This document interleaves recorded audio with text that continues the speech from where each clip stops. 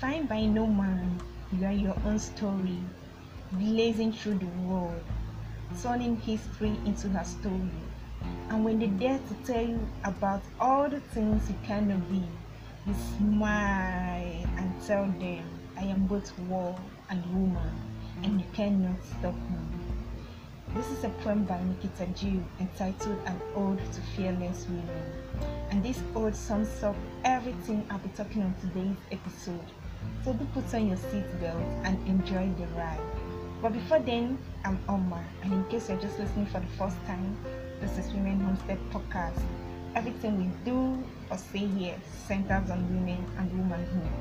For today's episode, I'll be speaking on who an ideal 21st century woman is, what qualifies one as an ideal 21st century woman, and the attributes of an ideal 21st century woman. And this particular topic has been divided into two, and this is part one, so enjoy.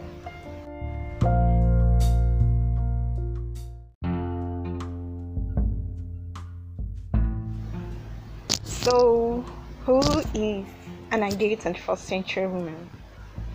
An ideal 21st century woman is one who is educated. It could be formal education, informal, self-education, or even vocational education. These days, education is no longer entirely formal. I can learn whatever I want to learn from the comfort of my house. So the ideal 21st century woman is educated, no matter the form of education she chooses to. She has a qualification and is an authority in a particular field, or even more. Oh, of course, it can be an authority in more than one field. Yeah.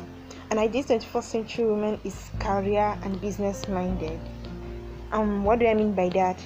She has an occupation or profession, and which can be more than one.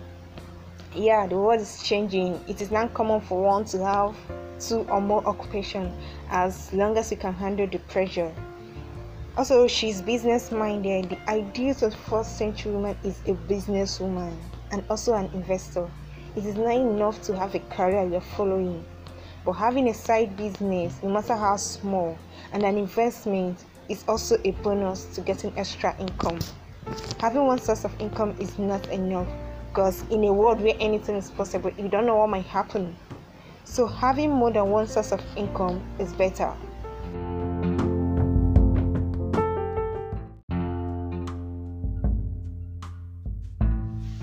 An ideal 21st century woman is financially independent.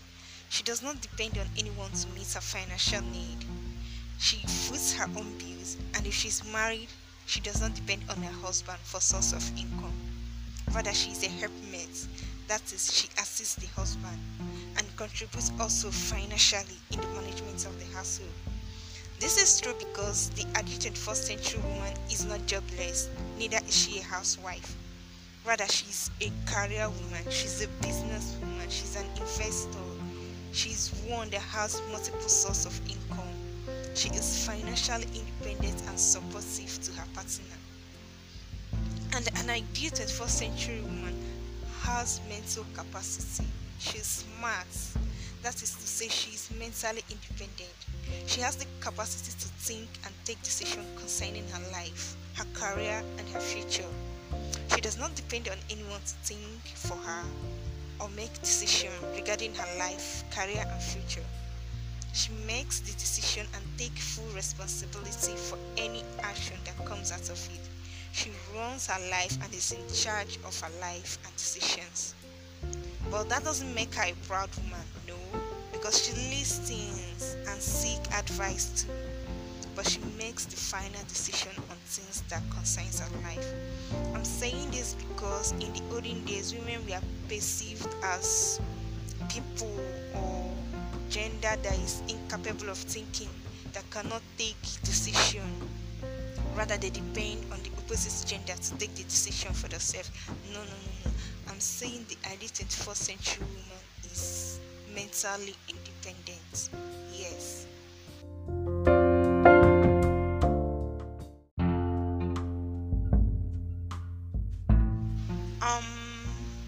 So for part one of this particular topic, I'll be stopping here.